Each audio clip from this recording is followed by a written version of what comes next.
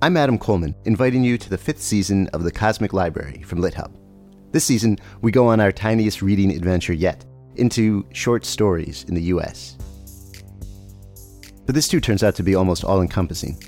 I think short stories are essentially brief encounters with felt life. That's Oxford literary scholar Andrew Kahn, who gives us a deep history of the short story. And we hear from The New Yorker's Deborah Treisman, who explains her work as an editor of short fiction.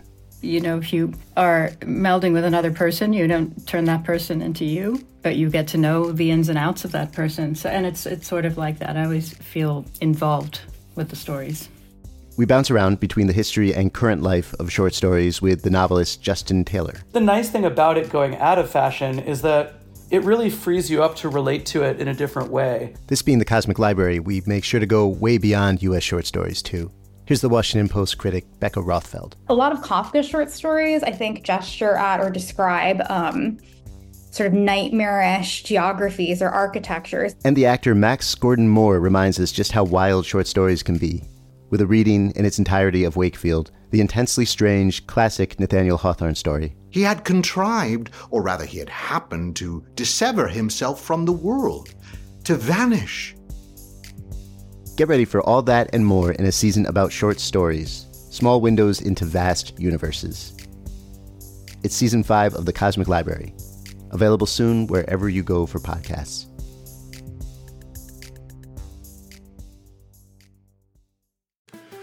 With this crucial election now upon us, I've been thinking a lot about what we've lost during these last 4 years. Nothing showed me that more than a new documentary on the work of President Obama's official photographer, Pete Souza. It's brilliant. And then I remembered this conversation I had with Pete at the Miami Book Fair 2 years ago when we celebrated his new book, Shade, A Tale of Two Presidents. And I could think of nothing better to reprise, hoping that we will see a return to a time when generosity of spirit reigned, a time that he documented so very well. Welcome to The Literary Life, this week with Pete Souza. This is Mitchell Kaplan, and you're listening to The Literary Life. Pete Souza is my guest. Pete is appearing at the 35th edition of the Miami Book Fair, and I've just come from one of the more remarkable events that we've ever had at the book fair, which is Pete talking about and showing slides from his new book, Shade, A Tale of Two Presidents. Pete, welcome to The Literary Life. Thanks for having me on. Appreciate it. Tell me the origin of this book. Well, the origin of the book is based on my Instagram feed. The difference is, on my Instagram feed, I don't necessarily tell people what I'm responding to. People have gathered that it's a reaction to a Trump tweet or a story or the news of the day. News of the day. But I make people work and figure out what I'm talking about. In the book, I kind of draw a straight line by including the Trump tweet or news headline that inspired my snarky post in the first place. And so it's kind of laid out there for you to see. And to me, it's a good documentation of the craziness that Trump's first 500 days was. We so much happens every week, every month, that we need to remember all the crazy stuff that this guy does. Well, right at the time of Trump's inauguration, about a week later, I went to the doctor, and for the first time in my life, I discovered I had high blood pressure. And clearly, it was from the same kind of shock that you clearly had when he was elected. You gave the most remarkable talk just before coming to speak to us here, and one of the people who came up to ask a question pointed out that you're kind of a ray of light in a very dark period. And even though you're giving shade, this is quite a hopeful book as well. Talk a little bit about that too. Yeah, I there's an MLK quote: "The arc of the moral universe is long, but it bends towards justice." We're going to get through this time. We've had a lot of worse things happen in our country. This feels really bad. It is bad, but it's not the worst thing our country has ever faced. And we're going to get through this and be okay.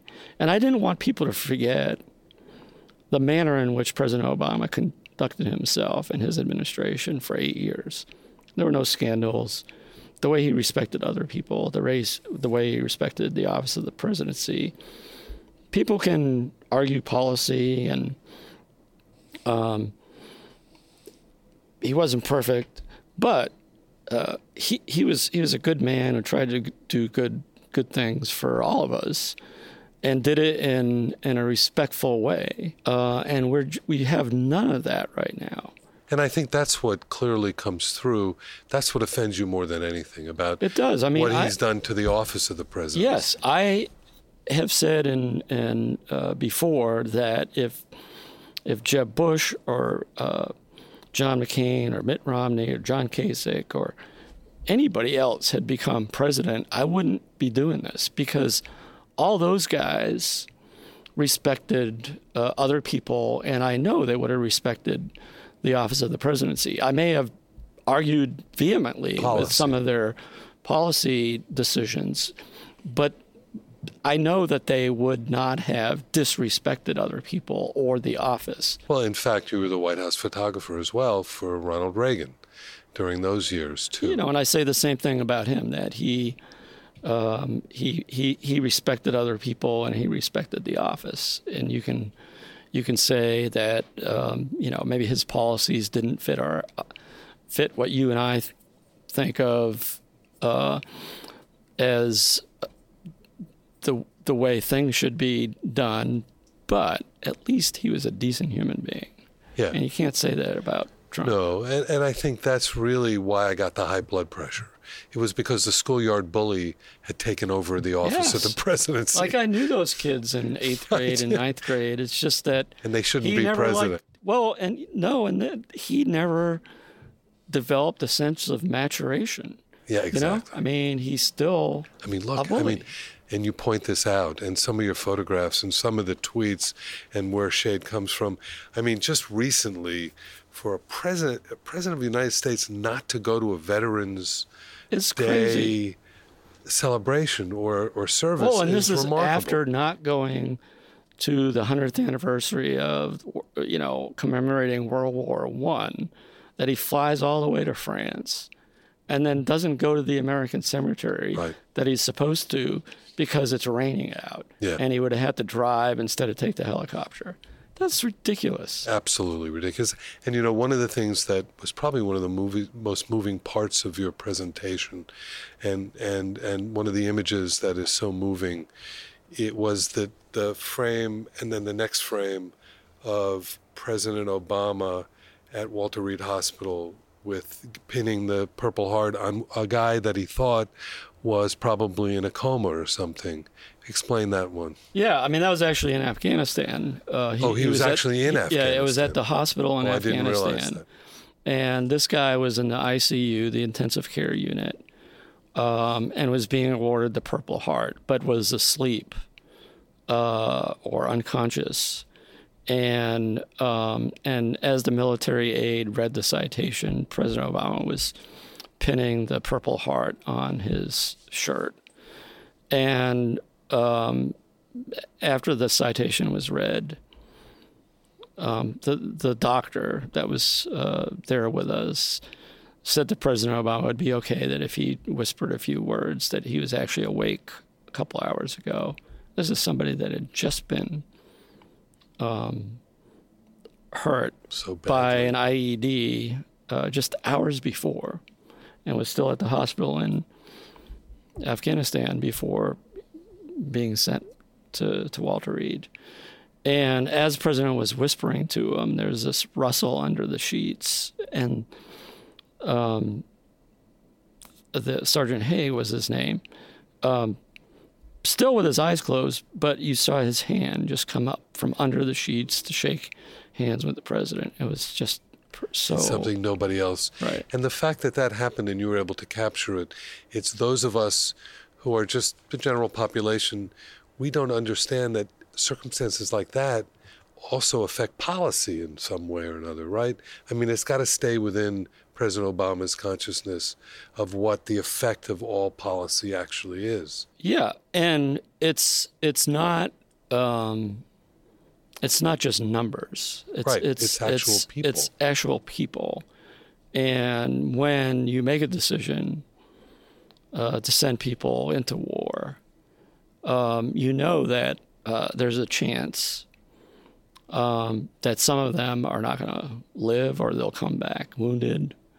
And it's I think probably the hardest decision for any president to make. It's not a game. It's not a game. It's real life. You don't send soldiers down to the border as a stunt the week before the election. Right. And that's what the current man that occupies the Oval Office does not understand. To him, it's a reality show presidency. That's all it is. It's all about him and ratings and doing things that get him good attention. That's what his presidency is all about, and that's a shame. Well, and I think the intimacy that you showed in the previous book, which was, President Obama, an intimate portrait, which I also recommend highly. These books work so well together. And now that Michelle's book is out, all three of them work very well together, I think. Yeah, I'll happily put my books on the same bookshelf as her book. So I'm hoping that you, as a bookshop owner, do that too. The window is already there. The window is already there. But I think that the intimacy of the portrait, I mean, I was, listening to you, and I was just sort of sad for us that we had to go from that kind of a person to where we are now. But I think you ended it so hopefully that there is another generation coming up. And I think these midterms, were very hopeful. Is that your feeling as well? Yeah, I mean, the initial reports on the midterms were people were sort of lukewarm about the results. I just think it's, the Democrats gained close to 40 seats in the House. They won a big open Republican Senate seat. They took that seat. There more than 100 women were elected to Congress. And state legislatures across the country did well. A progressive guy in Texas got more than 4 million votes and almost won. And, I don't know about here in Florida. It didn't go the way it quite know yet. Right, but it does show you that the country still is divided, as is the state of Florida. Yeah. And how important it is for everybody to get out and vote. And, we had a 17-year-old kid tonight that attended my talk and was going to be voting for the first time in 2020. Give out that hashtag that you had about 2020. Vote him out 2020. Right. November 3rd, I remember. November 2nd or 3rd, I can't even remember which one it is. To change the subject a little bit, how does one become a White House photographer? I think there's no blueprint for it. There's no, here's the 5-step process. How did it happen with you? Yeah, for me it was a matter of luck, in the sense that when Barack Obama was elected to the Senate in 2004, I was working for the Chicago Tribune, based in Washington, D.C., and one of the reporters in the bureau and myself embarked on a series of articles of his first year in the Senate. And because we were his quote-unquote hometown paper, we got access to him that other national outlets didn't. And when you're a photographer and you need access, you're in his intimate spaces. So as a result, he got to see how I worked, got to see that I took my job seriously. We developed a professional relationship. That's all it was at the time. And but I think as a result of him getting to know me a little bit in that capacity, that when he was elected president, he asked me to become his photographer. Did you cover any of his book tours when he was writing at the time, when some of his books came out? Yeah, no, I didn't. Before he was president. Yeah, no, I didn't cover his book tour at all. It's possible I maybe went to one event. I can't remember. But I did. I went to 5 countries with him as senator. Went to Russia, Azerbaijan, and Ukraine. He went with Richard Lugar, the senator from Indiana, a Republican. And they were inspecting dismantled nuclear weapons and biological weapons.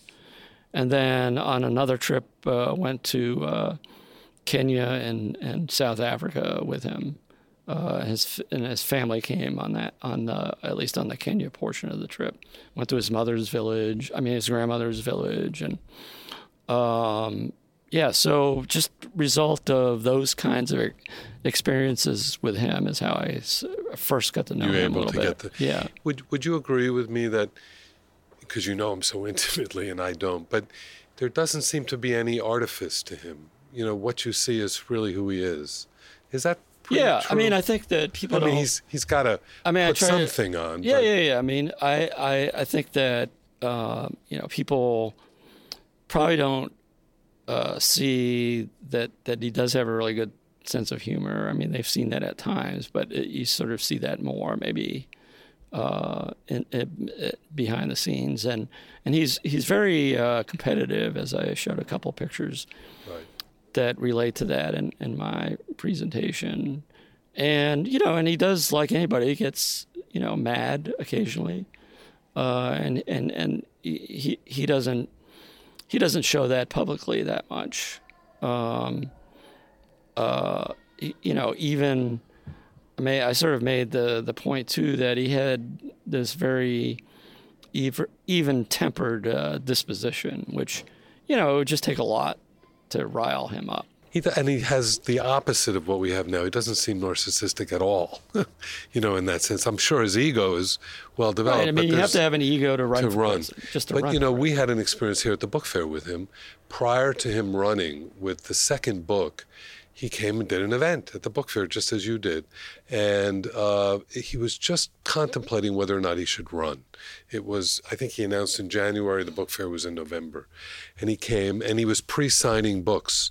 And I was in the room with him for probably about a half an hour, feeding him books as a bookseller. And he came with no aid. He came with no driver. He just sort of came on his own. And no advance person or anything like that. And all he wanted to do while he was signing the book is he wanted to go have a cigarette and find out where he could watch the Michigan State football game. Does that sound like in keeping with who he might be? Yeah. Although he did quit cold turkey smoking. Yeah, well, at that time at the White House. Yeah, no, I know he liked to have a cigarette every once in a while.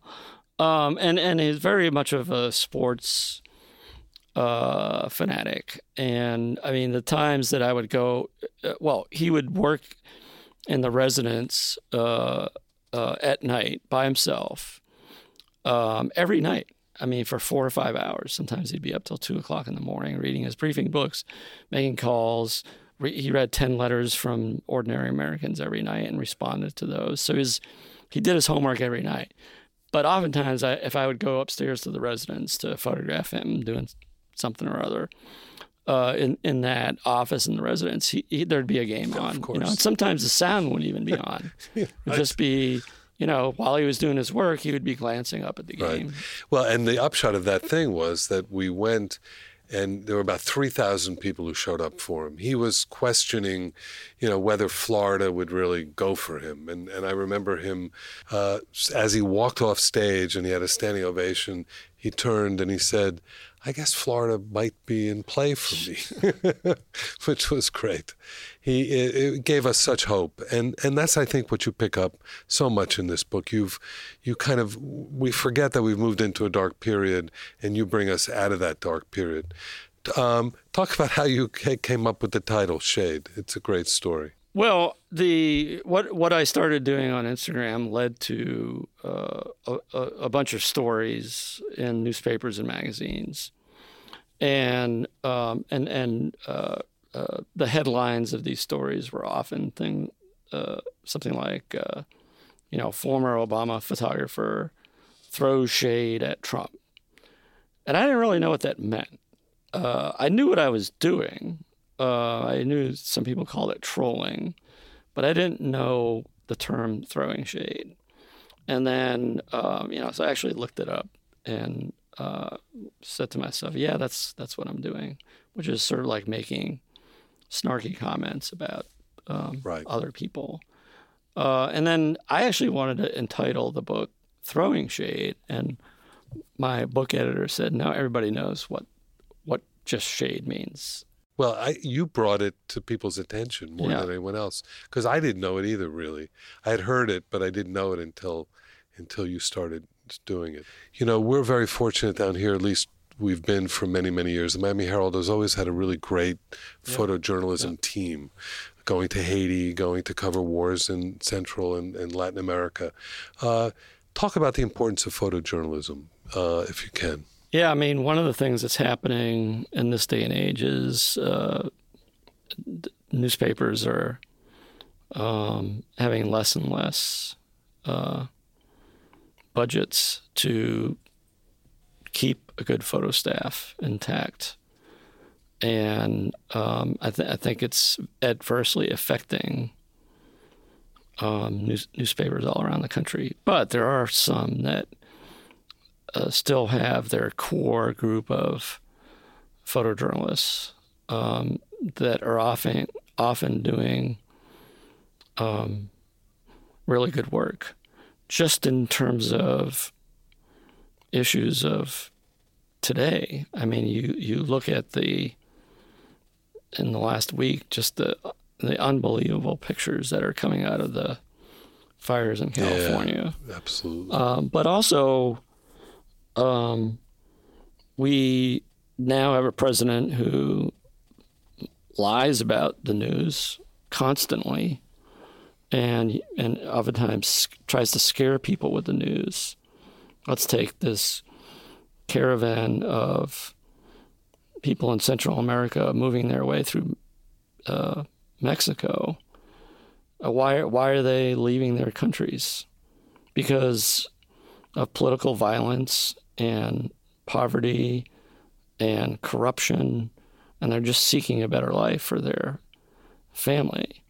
And instead we have a president who tries to scare people into thinking that they're going to cross our border and murder our children, essentially, is what he's saying. Saying there's Middle Easterners, bad Middle Easterners. Right. And photojournalists that are covering that caravan are showing us the people that are actually in the caravan, which is a lot of women and young children. It's not a group that are of people who are wanting to come into our country to wreak havoc on our citizens. It's ridiculous. Completely. They're seeking asylum because of the conditions in their own country. Well, journalism has never been more important, and photojournalism now is such truth-telling. Yeah. Picture what the cliche, the picture is worth 1,000 words, right? How did you get started in photography at all? Did you study it in school, or? Yeah, well, I actually went to Boston University with the hopes of becoming a sports writer. So I was in their communications school, and then in my junior year, I took a photography class, and I think probably the first roll of film I developed, and then made a print in the darkroom, and the image magically appeared under those red safe lights in the tray of developer. This is old school days of developing your own black and white film. It was magic to me. And I knew right away this was something I wanted to do. I didn't know if I could be successful at it. It took me a long time to get to the point where I was any good. But it was really the first thing in my life that really spoke to me as this is what I want to do. Did you hook on with a newspaper pretty quickly? Not quickly, no. It took me like 5 years before I got to the point where I was any good, where I got a job at a newspaper. As a general, did you work sports or did you general photography? Yeah, no, general photography at 2 small papers in Kansas, then at the Chicago Sun-Times.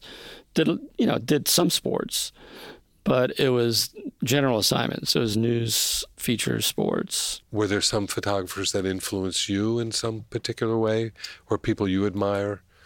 Yeah, no, there's definitely people that I admire. I think early on, I was so ignorant of other photographers. I didn't it was more. I didn't really know any because I hadn't really studied it at all.